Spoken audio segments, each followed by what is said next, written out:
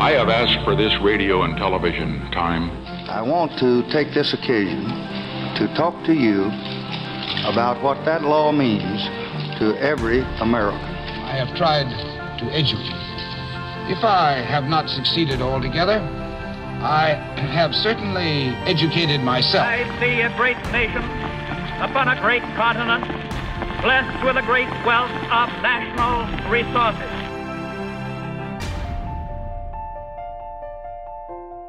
Hello, everyone. Welcome to another episode of Ratified, a market scale radio show shining a light on the intersection of business and policy. I'm your host, Daniel Litwin, the voice of B2B. Thanks, everyone, for listening. Hope you enjoyed that melodramatic intro. Gotta love some classic American leader speeches. Always trying to set the tone the right way. And, really hoping that did the trick. So, if you haven't already, please subscribe to Market Scale Radio for more Ratified and more of our original B2B programming. You can do that on Spotify, you can do that on Apple Podcasts, or you can listen live on our website. That's at marketscale.com/industries. Also, make sure to follow along on Twitter. That'll be at Voice of B2B for my personal Twitter antics, as well as at Market Scale for the company's Twitter antics, though they're not quite as antics-y as mine. That's not a word, but we're going to ignore that. So last time on Ratified, we spoke about California's AB 5 legislation, which is looking to restructure classifications for employees, or, before this, independent contractors in the gig economy. Solid insights in that one. I definitely recommend you give that a listen. Some thoughts from a Stanford law professor as well as an organizer at Rideshare Drivers United. On this episode of Ratified, we're exploring net neutrality's future. We're looking big picture, definitely more national with the policy here. Net neutrality has been the talk of internet activists. It's been the talk of ISPs, of civil liberties and rights campaigners, and it's concerned online users for several years now. The version we know, though, is gone. It was repealed by Ajit Pai's FCC, and that repeal was solidified by a DC Circuit Court of Appeals. So, per usual, to start off our Ratified, we're going to be giving you the preamble, and this is where we're at with net neutrality today.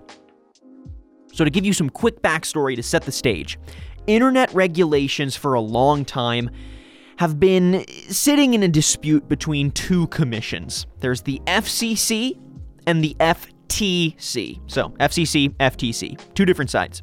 The FCC regulates communications, Federal Communications Commissions, and it's specific to information in transit or the movement of data from point A to point B. That's kind of the broad scope of how it regulates and what it regulates. The FTC regulates trade, Federal Trade Commission. It regulates trade and business practices, everything from antitrust laws to fraudulent social media ads. So they've got a wide scope. And in the context of the internet, they regulate data that is processed or stored. So in the broader context of internet regulation, the FCC, which oversees telecom services, data in transit, all of that, it's a little more proactive. While the FTC, which regulates information services, data processing, and storage, that's more reactive. So you've got internet regulation from the FCC from a proactive perspective, regulation from the FTC of the internet, which is more reactive. So that's the backstory there. At least of the two commissions. There's more backstory. We're diving deep, folks. We're diving deep on Ratified. So a lot of back and forth happened for decades, trying to decide who had the oversight to regulate the internet. Was it the FCC? Was it the FTC? Eventually, it was brought to the Supreme Court. And at this point, they ruled that broadband internet was an information service under the FTC. That was a big decision. However, there were two major caveats in that decision. One was that rather than a law defining broadband as an internet service, across the board, instead, they said that it was up to the FCC to define whether broadband was an information service or a telecom service. So the power was actually left in the decision of the agency, not, codified into law.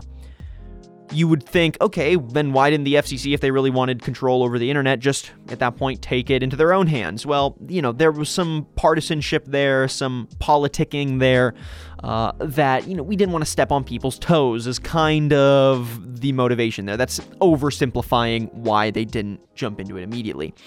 But basically, this was now internet under FTC rule.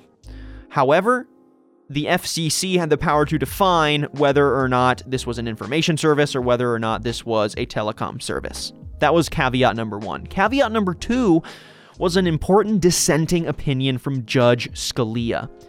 And he wrote saying that broadband is indeed information and telecommunications, and not just one or the other, that it needs to exist both in the FTC realm and the FCC realm, and it gives a great argument for why broadband is both an information service and a telecom service. You should go read that dissenting opinion. He's got a great analogy to pizza delivery that I love, because who doesn't love pizza, and who doesn't love pizza analogies? So the FCC settled with this decision, partially also because they had an assumption that they had some tangential, or if you want to be extremely specific, quote, ancillary authority to chime in on internet regulation when they felt it was appropriate. However, there was another court decision in 2007 that ruled that the FCC had zero ancillary authority over telecoms. Basically, they tried to exert, a little ownership, a little leadership over how to guide future internet regulations, and the courts ruled, hey, look, you have not stepped in, you have not said that the FTC cannot treat this as an information service. You can't have it both ways. You can't let the FTC regulate it, but then also you want to chime in when you feel like it falls under the FCC's oversight. So, unfortunately, sorry, FCC, you don't have ancillary authority over telecoms. It basically moved them out of the conversation entirely. And in this decision, the FCC was left without any sort of teeth to actually regulate the internet proactively. We only had reactive regulation from the FTC. So, reclassification at this point would be a political gamble. And as much as, these decisions, we'd like to look beyond the partisanship of it, there is a lot of partisanship that goes into passing legislation like this. And the Obama administration, at this point in time, wanted to pass something big in the internet world. They wanted another piece of landmark legislation, and this felt like a great opportunity to finally listen to some concerns of different parties and deliver on something that, transformed the internet for the future. And lo, the Obama administration pushed forward their open internet order in 2015. And lo, they pushed through their open internet order in 2015, more commonly known as net neutrality. So this decision deferred to the initial Supreme Court ruling that put final classification decisions in the hands of the FCC. They said, hey, you know what? We're going to cash in on this power that you gave us. This is now falling under FCC regulation, so we can be more proactive with our regulation. And they used Scalia's dissent, which laid out cleanly why this was both information and telecommunications, which gave them, a little more legal recourse to actually make this kind of broad switch for internet regulation. So they embraced reclassification, they went all in amid a boom in broadband, and they pushed forward legislation that gave proactive measures for internet regulation. This brought things to the table like A, no blocking of lawful content, B, no throttling, C, no paid prioritization, D, a public disclosure of commercial terms and management practices, and that's just bare bones. There's way more to unpack there, but we just don't have the time. So opponents took this open internet order of 2015 to court. It mostly failed, and that honestly cemented net neutrality's legitimacy, because the opponents tried to take it to court, and the court kept shutting down those challenges, which actually made net neutrality feel stronger. However, with Ajit Pai's 2017 appointing as FCC chairman, he wanted to bring back light touch regulation to the internet. So he repealed the open internet order. This was in 2017. And he said he would allow for the natural and unprecedented growth of borderless internet that we had seen over the last 30 years. He wanted to re-encourage this natural growth with light touch regulation. And the repeal also mandated that states had no authority to make their own legislation. This was now at a federal level, across the board, no more net neutrality regulations. This repeal, too, was taken to court. People love taking things to court. And on October 1st, 2019, a D.C. Circuit Court of Appeals ruled that the repeal was constitutional, so net neutrality is dead, and therefore the repeal will go forward. However, big however, they ruled that the FCC's decision to block states from developing their own regulations was actually unconstitutional. They said the repeal in general was met with disdain from open internet advocates. It was met with praise from ISPs, and a lot of that uncertainty about the future of the internet, as well as kind of the broad generalization that the FCC pushed through saying, hey, our decision is final here. They weren't convinced. They said that was not constitutional, and therefore net neutrality is now in the hands of the states. And that's where we're at today. That's the end of the preamble. That's where net neutrality falls in 2019, going into 2020. So what does the future look like? What do we do now? With net neutrality in the hands of the states, how do we move forward, taking into account not only some of the concerns of ISPs, but also some of the concerns of internet users, the concerns of civil liberties advocates and activists. So we're going to hear from two guests. These are both pre-recorded conversations, only slightly edited for time. But we're going to hear from Chad Marlowe. He's the Senior Advocacy and Policy Council expert with the American Civil Liberties Union, the ACLU. He's an advocate for a free and open internet, and Chad will explain how a state-by-state net neutrality framework could play out, who's necessary to advise on quality legislation, and he's going to give his take on some of the prevailing arguments from the net neutrality battle. But first, we're going to hear from Matt Polka. He's the CEO of ACA Connects, and ACA Connects represents almost 800 small and medium-sized independent telecom operators, or ISPs, across the nation. And he works with Washington to ensure fair treatment of these small players so they can provide, quote, affordable video broadband and phone services to Main Street America. So Polka and his members have felt a weight lifted with the repeal of net neutrality. And he joins us to explain his perspective on Title II regulations, how they affect small ISPs, and whether lawmakers can put partisanship aside to roll out new federal legislation. So we're going to hear from Chad Marlowe, we're going to hear from Matt Polka. First up is Matt. Let's jump into that conversation.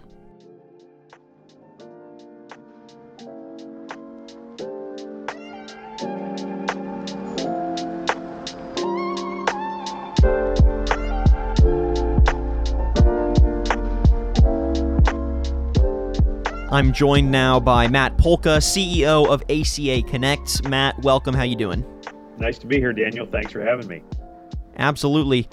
All right, Matt, so to get some context here, when the FCC repeal was being taken to court in 2018, I know that ACA Connects filed to intervene in the case, siding with the FCC in their defense of light touch regulations. So could you give a brief summary of your role in those discussions and how ACA Connects contributed or added their perspective to some of those court decisions?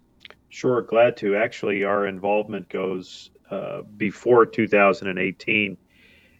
Frankly, when the previous Chairman Tom Wheeler at the FCC, decided under his administration to impose net neutrality regulation, which included the imposition of Title II common carrier regulation on broadband internet service providers. And that was a significant change from the FCC's regulatory regime prior to that, which was as an information service for broadband providers with more of a light touch.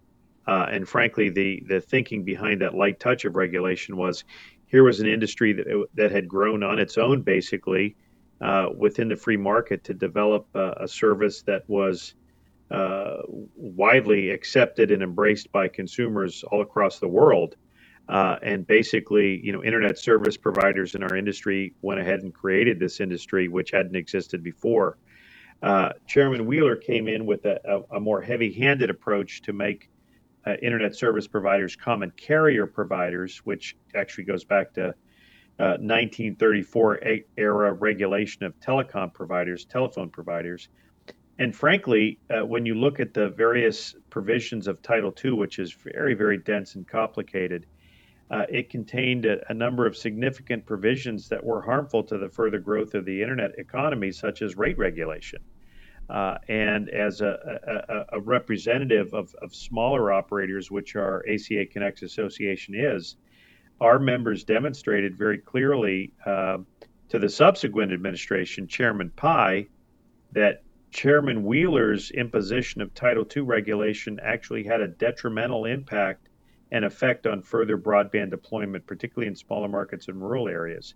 And the reason for that is when the threat of rate regulation is hung over the head of smaller broadband providers, it's very, very difficult to find funding for further broadband deployment.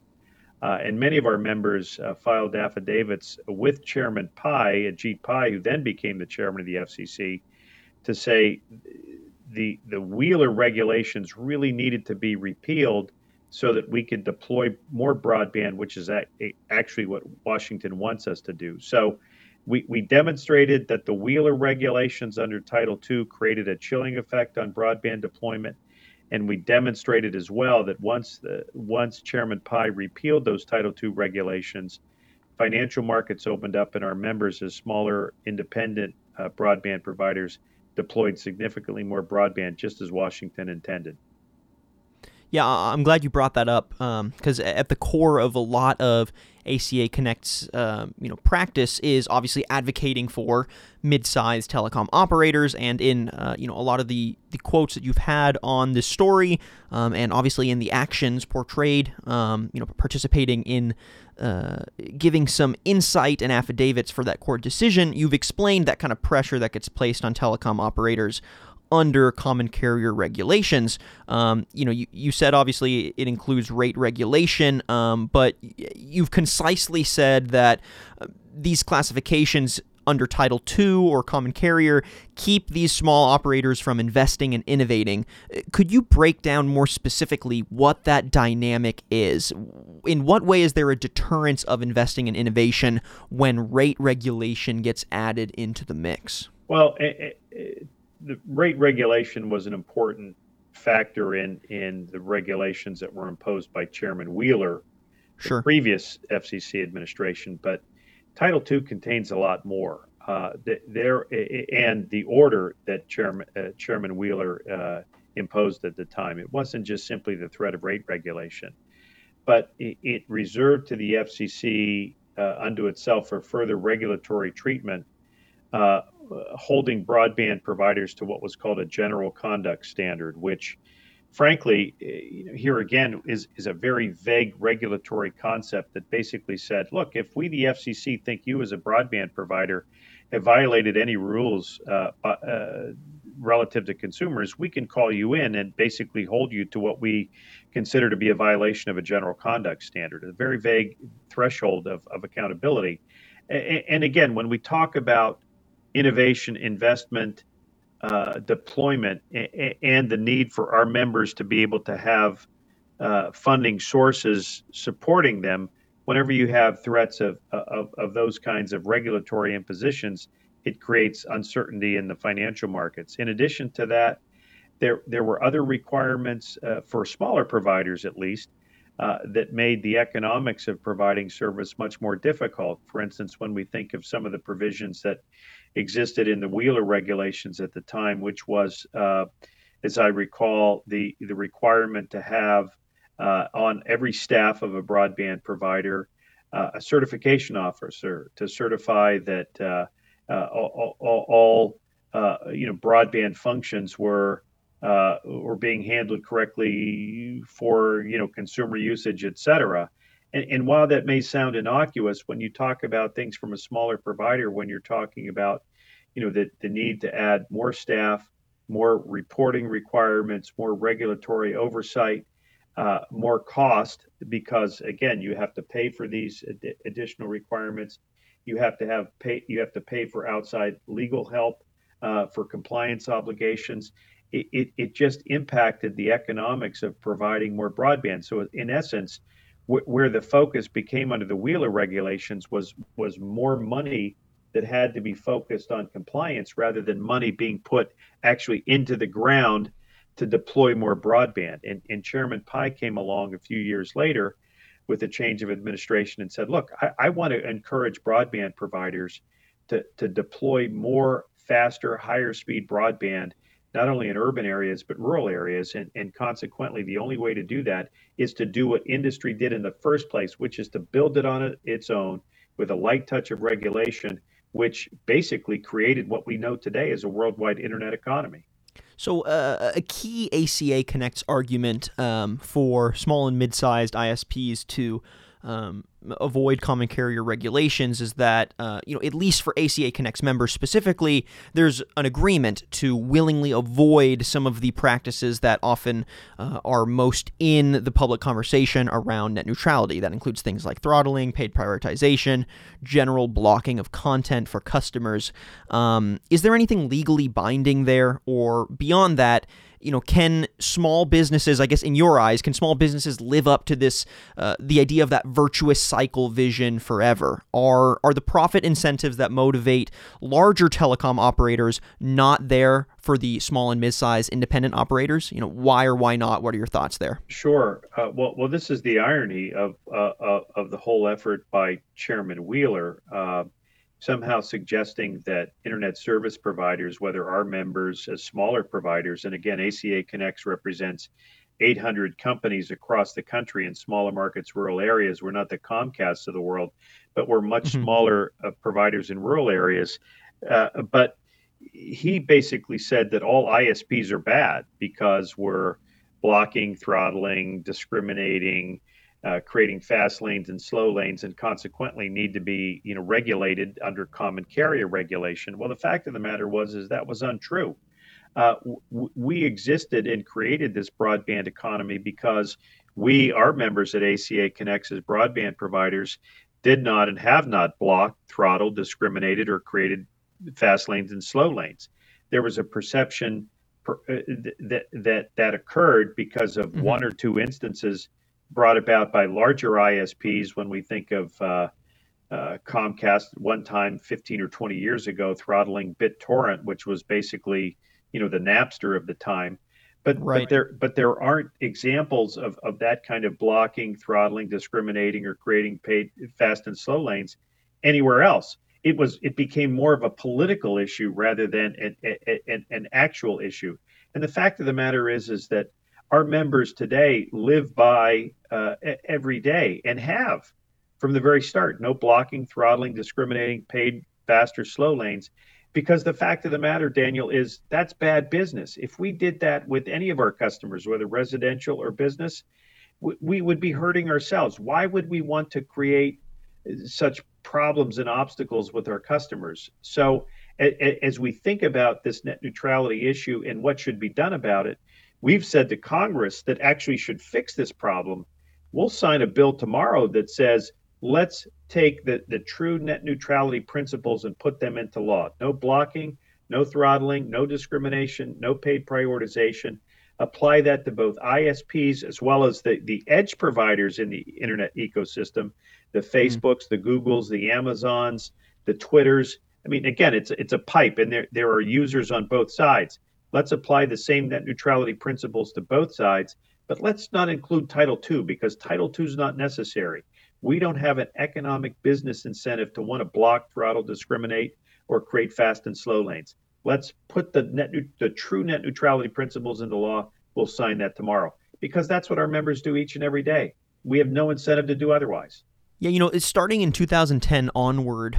I think the internet saw continued transformation with the broadband explosion, introduction of a mobile populace, clearly increased access to internet, and a lot of the practices that were eventually blocked by the Open Internet Order in 2015. I think the argument from net neutrality advocates was that those practices could be seen as profitable, at least to the larger ISPs. So I think that's where that argument obviously comes from. And, you've been in DC talking on this for years, so this isn't new to you, obviously, but without protections against throttling or paid prioritization or blocking of content, even though that wasn't really happening before 2015, is there any profit incentive in things like paid prioritization, in creating multiple lanes for content, either at a consumer level or a commercial level? Well, let me say this. When I talked about the net neutrality principles and something that our members do in terms of, or they don't, which is create fast and slow lanes, I'm talking about this in the commercial aspect. Right. Our members live in smaller markets, rural areas. We work oftentimes with colleges, universities, hospitals, where access to data and speed of data is critically important, particularly in the healthcare sense. Frankly, in some senses that are non-commercial, there probably should be a fast lane. There should be a fast lane. I mean, if a doctor is trying to help a hospital or a patient, we want to make sure that connection has the best possible connection. So in a non-commercial sense, I think that there are certainly reasons why you would want to ensure that, hospitals and other emergency services have that ultimate connection. But otherwise, in a commercial sense, there's not the need for this because, again, of what our members are doing today in our small markets, because of the fact that Chairman Pai has lifted the threat of rate regulation, allowing an influx of capital investment into our systems to allow for greater broadband deployment. We now can provide speeds that are 100, 500, 1 gig or more down speeds to residential customers as well as commercial customers that are adequate and meet their needs. So there's no need to create fast and slow lanes because everybody has a fast lane. Okay. Now I will say this: there has been the counter argument from edge providers, meaning those who work and live on the edge of the internet, and it's actually more than the edge because they're literally on top of it, saying that unless there's regulation of ISPs, then we edge providers who need help won't be able to survive. Well, let's be honest about who these edge providers are, okay? Facebook, Amazon, Apple, Netflix, Google. Now we have new over-the-top services, Disney Plus. We have Hulu. We have so many other services that are taking advantage of our members' broadband pipe to customers without compensating the ISP for use of that. That's a whole nother issue. We're not arguing about that. But my point here is it takes money to create the infrastructure to allow consumers to access whatever they lawfully want to access on the internet. And that's why it was so important to have Chairman Wheeler's Title II order repealed, which has allowed for greater financial investment, particularly for smaller ISPs, to build the infrastructure that's needed to keep up with the demand. We're talking today on November 13th, one day after Disney Plus just launched, where in one day they have over 10 million new subscribers that are now consuming way more than 70% of all internet traffic on our members' systems, in addition to Netflix and Hulu and Amazon and Apple and all of the others, okay? We have to pay for that infrastructure. Consumers want a fast speed. Gamers, let's talk about gamers. They demand a high speed connection with very, very low latency. There can't be any kind of lateness at all in the signal because in gaming it's that much, it's critical. So we have to build that infrastructure, we as ISPs, and if we're threatened with imposition of heavy-handed regulation, then those who lend money to our members to build infrastructure simply won't be there, and then consumers won't have what they want. So that's why these issues are so very, very important. ACA Connects has advocated for legislation that prevents operators from blocking or impairing broadband access to subscribers on legal content, subject to reasonable network management practices. Is this side of net neutrality regulation something that ACA Connects is back in the fray, helping to either propose some new legislation or work together with lawmakers to assuage some of those concerns that come with a repeal of the open internet order? Well, we have. We have already said to the House and the Senate, Democrats, Republicans, look, we can solve net neutrality tomorrow. All it takes is willing members to work together across the aisle to pass a piece of legislation that says we're going to take the basic net neutrality protections for consumers and put them into law. No blocking, no throttling, no discrimination, no paid prioritization. Consumers can access any lawful content that they want to access without any degradation whatsoever. We'll sign that tomorrow.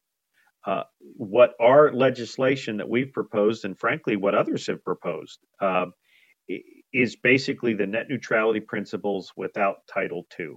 Do you think lawmakers are prepared to create legislation that addresses the nuances of both sides, in quotes here, both protecting an open internet as well as small businesses that deliver telecom to their communities? Do you think they're prepared to really tackle this issue? And then in your eyes, what would positive legislation look like? I think passage of true net neutrality legislation that would solve this problem from a regulatory perspective is not in our absolutely near future. What we have now today is a situation where, depending on who wins the White House, the FCC chairman of that administration then develops net neutrality policy, which creates what we call a ping pong effect, whether it's heavily regulatory or lightly regulated, which has an impact on financial markets, investment, innovation, deployment, infrastructure, so on and so forth. We've suggested, as many have, is it's high time for Congress to really solve this problem by looking at the interests of internet service providers, edge providers, and most importantly, consumers, and crafting compromise legislation that would solve this problem, which in our view is putting into language the true net neutrality principles, which we've talked about. Right now, as we're really in the midst, it's only November of 2019 and the whole 2020 presidential election's a year away, but we are so in the midst of a presidential election where the politics become so white hot on just about everything that it's really unlikely for any serious legislation in Congress to occur on a compromised net neutrality bill. It certainly is something that we continue to advocate for and suggest to both Republicans and Democrats, Senate and House, that compromise bill would be good for consumers, it would be good for ISPs, it would be good for edge providers, and we can move on knowing that there would be a free flow of capital into our markets that would encourage investment and deployment and building of infrastructure. But I don't really think that that's likely, at least through next November. The following year, once we see a new administration come in, there's always hope that maybe in the first year of a new administration or a reelected administration, that it's possible to move some bigger issues once the election's behind us. And that's certainly our intent. We at ACA Connects want to encourage lawmakers to find a legislative solution to the net neutrality problem and the ping pong effect. But it's going to take political will, and it's going to take members facing what has been a very, very contentious political issue to say, look, it's time for us to solve this problem once and for all for the benefit of consumers, ISPs, edge providers, investment, employment, and innovation going forward. All right, Matt Polka, again, CEO of ACA Connects, which represents small and independent ISPs nationwide. Matt, thank you so much for joining us. Always a pleasure, Daniel. Thanks so much.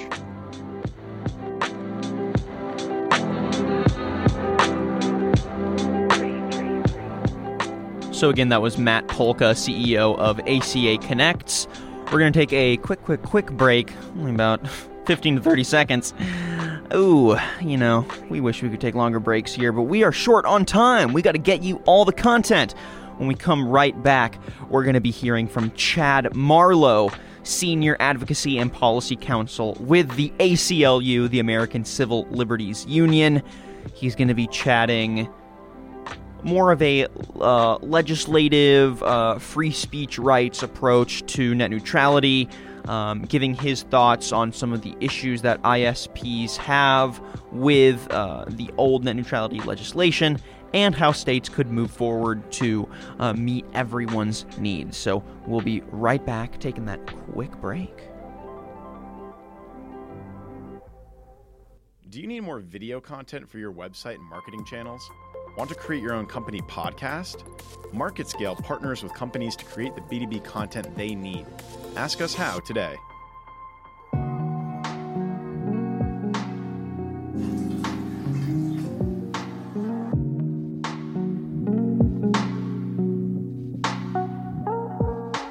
I'm joined now by Chad Marlowe, Senior Advocacy and Policy Counsel at the ACLU, or the American Civil Liberties Union, and he focuses on privacy, surveillance, and technology issues at the ACLU. Chad, it's a pleasure to have you on. How are you doing? I'm doing great. Thanks for having me. So net neutrality, at least in the form of the Open Internet Order of 2015, is basically dead for now. Its spirit lives on in the states and their ability to avoid federal preemption on passing their own legislation due to that court decision that came down here a few months ago. So was this seen as a short-term compromise or a win for open internet advocates? Why or why not? Right. So I think it was a short-term victory that I think is going to ultimately move us to a long-term victory. The reason I say it's a short-term victory is, right now the FCC and its current composition has shown a disinterest in protecting net neutrality for Americans. That is in stark contrast to pretty much everyone else. Politically speaking, 83% of Americans are in favor of net neutrality, including, interestingly, 89% of Democrats, 86% of independents, and 75% of Republicans. Knowing this, it's not surprising that the states have an equal interest in promoting net neutrality. Not just because it's politically popular, but because it's very important to states to make sure that their citizens and residents have access to all lawful content on the internet, and not just the content that those people providing the internet either want them to have access to or want them to have better or worse access to. And so the states have been moving to kind of fill in the void where the FCC has kind of backed off. The FCC, as you know, when they abandoned net neutrality, one of the things they said is that although we are going to do nothing on the subject, the states can't either. And what the court in the Mozilla versus the FCC decision held is that you can't do that. If you take action, FCC, then you can tell the states they can't take contrary action. But if you say we're out of the game, you then can't tell the states that they can't get in the game. And so that victory now opens the door for the states to be able to take action and protect net neutrality. The reason I talk about a long-term victory is I think, given the overwhelming public support for net neutrality, the position that the FCC is taking right now is not tenable in the long term. And it is our hope that when the political winds change in Washington, D.C., that this terrible mistake will be undone by an FCC with a different future composition. And now that the future of net neutrality is in the hands of the states, this opens up new opportunities, but also new issues. Lack of uniformity could make it hard. Some people have said it potentially impossible for some companies to comply. ISPs say it could inhibit the natural growth of, quote, borderless internet. And it could create irregularities in that balance between protecting ISPs' free speech rights and the public's free speech rights. So, in your eyes, what are some of the major legislative issues that you could see arising with state-mandated net neutrality that differs state to state? Right. Well. First, let me actually address those arguments because really, I think they're not accurate at all. The idea that some of the companies are saying that if all of the various states pass different versions of net neutrality, it will be hard for us to comply is just flat out wrong. If they want to comply, all they have to do is abide by the most stringent standards, and they're there. So again, I think that's a little bit of a red herring argument. I also think the idea that somehow getting rid of net neutrality is going to expand the borders of the internet, I think it's more accurate to say getting rid of net neutrality is going to expand the borders of ISP companies' wallets. But in terms of expanding the internet, nothing works better than giving individuals the access to all the lawful content that they want to have access to without their internet service provider being able to say, we like this content more than that content for business reasons, for political reasons, or for other reasons. And so again, I think that the ISP companies are not going to come out and say net neutrality because it prevents us from going from being extremely rich to sickly rich. That's not a very compelling conversation. And so they say things like, oh, it's very difficult for us to comply, even though they are the ones who lobbied to get rid of net neutrality. If they were concerned about compliance, we could have just kept it there. And the suggestion that somehow it will benefit the public to not have free and open access to the information on the internet, I also think that that's a little faulty. So to your question, really the only challenges for state legislation in terms of enacting net neutrality legislation is making sure to do it right. And that means enacting laws that prevent ISP companies from blocking content that they don't like, from throttling content, which is just kind of an internet word for slowing down content they don't prefer, for speeding up or prioritizing content that they do prefer. And again, prefer can be a variety of things. There was a case in Canada where in the absence of net neutrality, the ISP company was actually in a labor dispute, and it actually slowed down and blocked the union's website, right? So the reason for deciding that, they want access to their website to be fast and the union's website to be slow, that's prioritization, which shouldn't happen. And then just general prohibitions on interfering with or discriminating against different products. And one of the areas that I think if you're talking about the business of ISPs and where they're really interested. And if you want to broaden it out, the business of technology providers, edge providers, and companies on the internet. And this is, by the way, part of the reason why almost all edge providers, content providers on the internet favor net neutrality, is because we've seen in the past that the ISP companies who have diverse businesses can do things that actually, hurt competitive products, right? Like there was a case where AT&T, Sprint, T-Mobile, and Verizon all blocked mobile wallet applications like Google Wallet because they competed with their own wallet applications. And they can also block, because of their market power, you can have small tech startups, either companies or online content providers who provide a better product or a better service, but these companies, because they control the access lane to the internet, prevent customers from getting a quality experience with those products or services, or just make it a worse experience, and they gain a kind of an unfair competitive advantage over it. So I think that when you talk about state laws, what we're really focusing in on is having laws that protect the public's access to free information, as well as companies who may have better products but lack market power in ability to compete against the giants who control access to the internet. So much of the conversation around keeping net neutrality regulations focuses on the proactive commitments that the Open Internet Order of 2015 pushed forward. Those included preventing blocking of content, throttling, paid prioritization. Those are the big three. ISPs argue that they aren't incentivized to do any of the above because it would turn away customers and be bad for business. In your view, is that an accurate take? Why or why not? Right. So that's wrong. That's wrong for two reasons. First of all, if that were true, why did they spend $10 million lobbying to get rid of net neutrality rules if they would have no impact on their business to actually take advantage of those rules being eliminated? That makes no sense whatsoever. That doesn't pass the straight face test. But what I would say is, if you want an example of how they can make more money, the way that they do it is, so let's say, for example, you have, Domino's Pizza and Pizza Hut in the same area.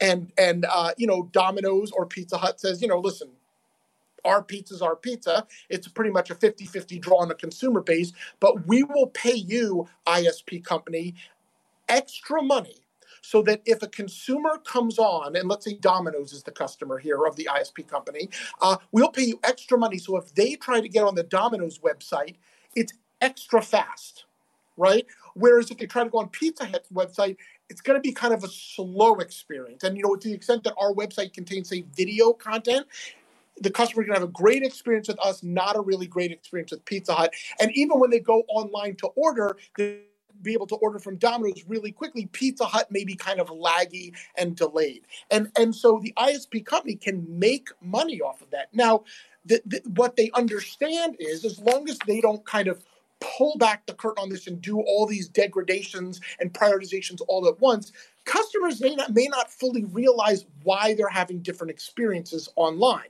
They may, for example, think, oh, Pizza Hut has a really bad website. It's so slow, right? They may not even attribute the problem to the ISP companies or realize that it's actually intentional. And so there is lots of opportunities for them to make money off of it and not necessarily degrade the trust, because consumers won't realize that, again, the better service they're getting somewhere and the worse service they're getting elsewhere is not just a happenstance of technology, but actually a very deliberate decision being made by the ISP companies in order to make more revenue.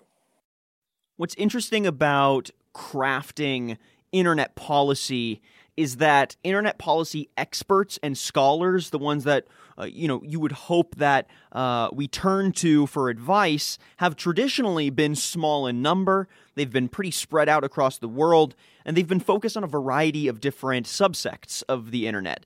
So there's, I think, in general, compared to other legislative areas that draw a lot of attention, there's less homogeny in the research. So are the right people being consulted on net neutrality legislation to protect the interest of all parties? And if so, what are some of the kinds of people that bring their expert opinion into the legislative process? Yeah, so I would say that I don't think there's any question that the people who need to be engaged in this debate are engaged in this debate. Cool, great. And I think it's very important. I think society as a whole, and it's certainly important to the ACLU, that when we say everyone who has an opinion should be engaged in this process, we mean that, including the ISP companies. But I think what you will find is when you look at the breadth of people, both experts and lay people in the population, who have kind of well-developed, thought-out opinions on net neutrality, those who fall in the kind of anti-net neutrality area tend to either be from the ISP companies or have connections to the ISP companies. And I want to particularly call out one of them, which is Ajit Pai, the chair of the FCC, who used to work for Verizon, who is an ISP company. Almost everyone who doesn't have a connection to ISP companies or represent their interests either directly or indirectly or have a financial interest in them is in favor of net neutrality. So I think that tells you something, right? If you remove the people who have a direct or indirect interest in getting rid of net neutrality, and you just look at people who generally use and experience the internet or provide content, you have overwhelming uniformity. I don't want to suggest it's 100%, because you can't get 100% of people to say at noon it's the middle of the day. But you have overwhelming numbers. I mean, in our fractured society, where do you ever see 83% of Americans agreeing on anything, right? They do on net neutrality.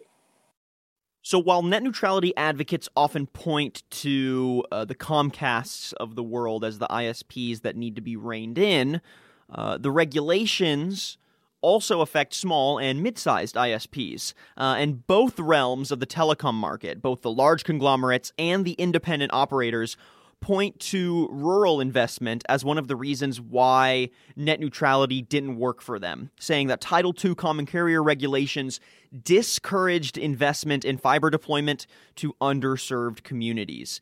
Let's start with the big players. Does that argument hold water for them? What are your thoughts there?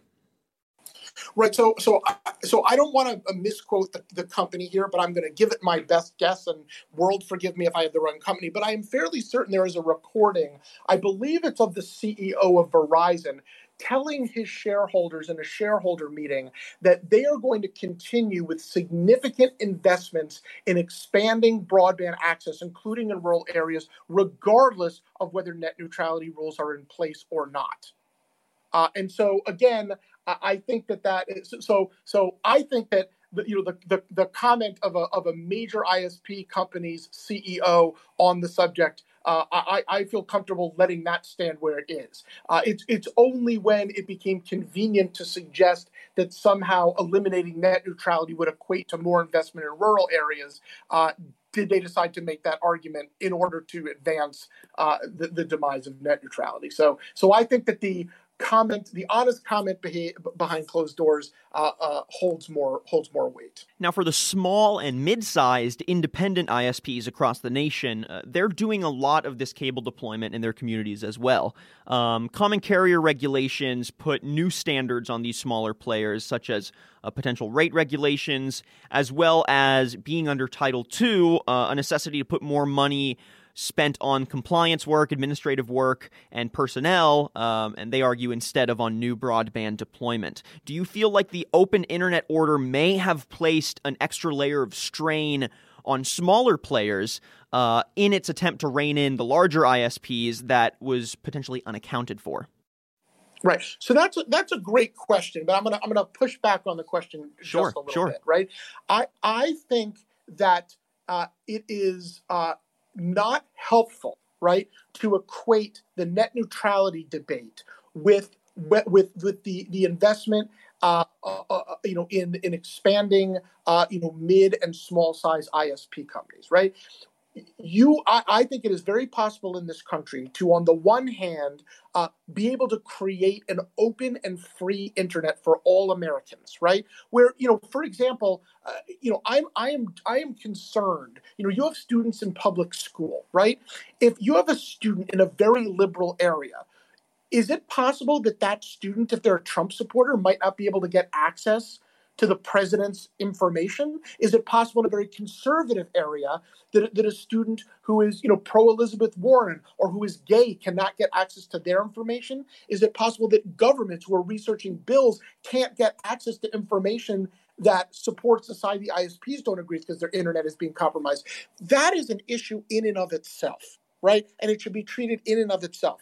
If the small and mid-sized ISP companies feel that certain portions of the regulations, rate standards and those sort of things disadvantage them, let's discuss those. But there's no need to tie that into net neutrality, because at the end of the day, if the internet becomes a tool that is compromised by the business and political opinions of those who provide access to it, we lose the internet that we have grown to appreciate at the beginning of the 21st century. That would be a major loss. So these secondary issues, while important, should be disentangled from the concept of what we need to do to keep the internet open and free. As I was prepping for this interview with you, I found an article of yours that lays out that you think ISPs are, in the wake of no net neutrality, are actually going to take their time before rolling out any of the practices like throttling, like paid prioritization, to avoid the PR battle and the court of public opinion, but also because it just makes more sense for them to slowly roll out some of these things that were fought for and fought against in the net neutrality battle. What kind of effect would a slow drip of paid prioritization, of throttling, of blocking of content, what kind of effect would that have on the small and independent ISPs if the large players start to change course and ramp up some of those practices? Right, so that's a good question. I mean, I think that part of the challenge with the slow rollout and the benefit of it is it's harder to notice, right? If tomorrow is 30 degrees hotter than today, you're going to notice. But if it's 1 degree hotter and it keeps increasing by 1 degree for 30 days, you're less likely to notice in any dramatic way the change, right? And in fact, I wrote that article, I think, maybe a year and a half ago. One of the things, predictably, the ISP company started saying 6 months out of the end of net neutrality is, look, none of the harm you said would happen would happen. And of course, the response is, no, we said that you would wait so we wouldn't be able to say that. Like, it's, they're not dumb and neither are we. But the challenge for a lot of the small and mid-sized ISP companies is actually their reach, right? In a lot of areas, you have, individuals, businesses, government entities who really only have access to one internet service provider. Or if they have access to multiple internet service providers, they're both fairly large. And so it is difficult for the smaller ones to be able to kind of crack in to kind of that marketplace. It would certainly be, I think, a major benefit of theirs to be able to come in and say, look at the way we provide a net neutrality-based service and look at what those big companies are to be able to compete with them on net neutrality. But the problem is that by doing the drip method, the customers don't realize that there is a problem. And so in the absence of a customer base that recognizes a problem, it's very hard for those small and mid-sized companies to come in with a solution. And I think that is another reason why the kind of drip to less and less open and free internet through net neutrality is the strategic approach that the larger ISP companies are taking. All right, so we are in legislative limbo, obviously. Net neutrality is dead. We are waiting to see how states are going to respond. Say the federal repeal holds through the next administration, whether Republican or Democrat, doesn't matter. I'm going to ask you to play king here for a little bit. What does ideal regulation look like for you that not only encourages authentic internet growth and internet freedom, but takes into account some of the issues raised by the smaller independent ISPs, that are also trying to be competitive in the telecom market? Yeah, well, my answer is quite simple. Restore the open internet order. That's it. To the extent that the smaller and mid-sized ISP companies feel that regime and some of its secondary and tertiary regulations is disadvantaging them, let's talk about that, right? That's something that we can work on. But the kind of the pillars that you cited kind of at the beginning of this interview, of internet, no blocking, no throttling, no paid prioritization, no online discrimination based on content. Those have got to be restored. That is the free and open internet that the internet was intended to be. That is the free and open internet that Americans want overwhelmingly from their internet. So that has got to be the internet that we deliver for Americans. It also, by the way, is an internet that in the 21st century is absolutely critical to an open and free democracy in our country, to making sure that information can flow freely between those with opinions and those who want to receive those opinions. And so that is critical. These other kind of secondary issues are something that can be addressed, and certainly I think everyone should be open to discussing them, because I do think providing internet service in rural areas is very important. But again, I think it is a fiction to say that there is a link or there is somehow kind of a zero-sum game between providing an open and freer internet and providing rural internet access, or an open and freer internet and giving an opportunity for smaller and mid-sized ISPs to thrive. I think that's a false situation. And it's one that should not be carried through to any future discussion about legislation. All right, Chad Marlowe, Senior Advocacy and Policy Counsel at the ACLU. Thank you so much for joining us on Ratified. Always a pleasure. Thank you so much for having me.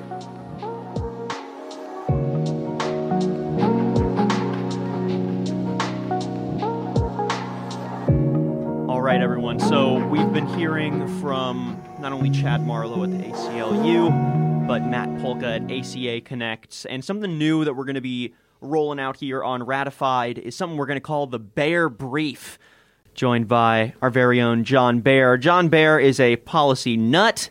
He is a digital marketing strategist here at MarketScale, and he's going to be joining in on the research process of Ratified, helping craft some of the questions and the flow to really get a second pair of eyes. And of course, we've got to get his thoughts on the key takeaways from the two conversations we just heard, and really just round out a few, food for thoughts for you as you leave this episode. So, John Baer with the Baer Brief, how you doing? Daniel, it's a pleasure. I am really looking forward to being a part of this podcast. The first time I saw Ratified up online, I said, I got to get in on that. Yep. And, you were fast. You were chomping at the bit, my friend. Indeed, yeah. But, just jumping into this wonderful debate we have here, I think that the grandest takeaway, and, you probably know what I'm going to say already, is this tension we have between the individual liberties argument that's, kind of coming out of the ACLU side of things, and obviously the protections argument for small to medium-sized operators that's coming out of the business side of things. There's a lot of interesting points here, but the biggest takeaway is that this is a constitutional argument, and this is one that's going to be duked out and probably re-duked out. This is going to go to the mat a couple of times. There's no doubt about it. At the moment, it seems that the legislative branch of the government and the judicial branch of the government is to a certain extent, they're siding with the business arguments here. And, I think that's really, really interesting, and particularly after hearing Mr. Marlowe's arguments with regards to the individual liberties that are at stake here and the reasons why net neutrality really needs to come back and have its day in front of the legislative branch. I think he makes some pretty compelling arguments there because at the end of the day, it is the First Amendment, right? Much has been written about it. Everybody talks about the right to free speech and expression. And, I think it's very, very fascinating that at the end of the day, too, you find the business side of things kind of turning that argument back to the small and independent operators. Without a doubt, this is something that's going to have to be clarified. And, we're going to see this in the courts and in front of the legislature for probably years to come as we kind of figure out what the parameters of this are going to be. In the UK right now, there is a party, Labour Party, that is proposing free broadband. Basically, we are going to deploy broadband for everyone, and it is going to be a free service. That is a nationalization of broadband. But it definitely speaks to the civil liberties and the human rights arguments that seem to persist with the net neutrality argument. And I wonder, can we find a middle ground that not only acknowledges the needs of our market incentivized United States, that benefit small businesses, that encourage small and medium-sized ISPs to thrive and to bring services to their communities, but at the same time don't impinge on the freedom of expression and the freedom of access to lawful content that seem to be so important in this net neutrality argument. So I wonder if we're going to get to that middle ground. It seems like it's going to take a while, though. Yeah, without a doubt. I think, spoiler alert, I'll put the cart before the horse on this one. The problem with that is that it is so distinctly un-American to have a nationalized broadband access, right? The businesses are happy because at some level, they're probably being subsidized for that activity. And the individuals are happy because they get free broadband. Right. But, it's just not the way that we traditionally approach how business and government interact in this country. We're firmly entrenched in free market. And, while I think that that's a good thing and a net win in the long run, it does kind of raise some interesting questions. Could it be done better? I find it fascinating that as I'm listening to both of the discussions that you've had today with our guests, how easily I find myself siding with small or medium-sized operators when it's all about just making sure that they're not monopolized by the giants. That they're not getting quashed because there is actually competition and that there needs to be some level of, regulation on a light touch that allows them to be able to innovate and to invest in their own technology and to help to build this broadband infrastructure, particularly in rural areas. Then I find it extremely compelling when we hear that, if we don't have net neutrality, then we're not going to have free and open internet. So it's kind of like, where does the scale balance there? You know, which of these countervailing interests, which may not even be fair to say, is going to kind of win out and need to be not only the balancing act, but kind of the arm between those two ends of the scales. And, that's what we're going to be keeping our eyes on, and that's what we're going to come to see. But, I'm just excited to keep an eye on it and be a part of it. John, thank you for the Bear Brief. Thank you, Daniel.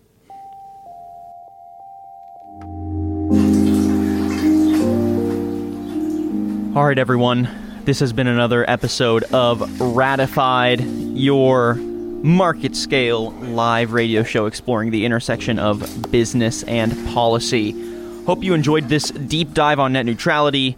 Like Chad, like Matt, like John all explained, this is an ongoing issue and one that is going to be extremely nuanced because it is in the hands of the states moving forward.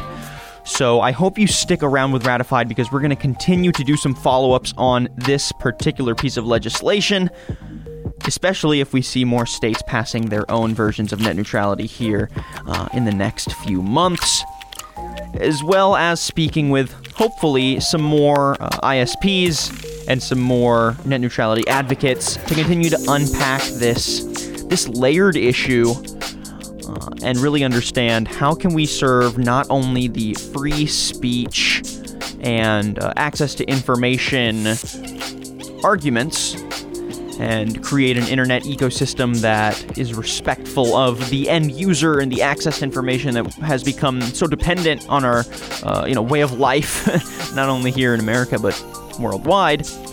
But combining those interests with the interests of small and independent ISPs, small businesses that are looking to provide these services to their communities, what is the best way forward? How can we mesh those interests and create something that acknowledges not only solid business practices, but access to information and a free and open internet? So thank you everyone for listening along. It's been a pleasure bringing you this episode. We will be back hopefully in 2 weeks with some fresh content. And I think before then, maybe a follow-up with another perspective from the Electronic Freedom Foundation. I believe that's the acronym. It's definitely EFF, but we're going to be exploring more net neutrality here soon. Thanks everyone for listening along. I'm Daniel Litwin, the voice of B2B, and you've been listening to Ratified.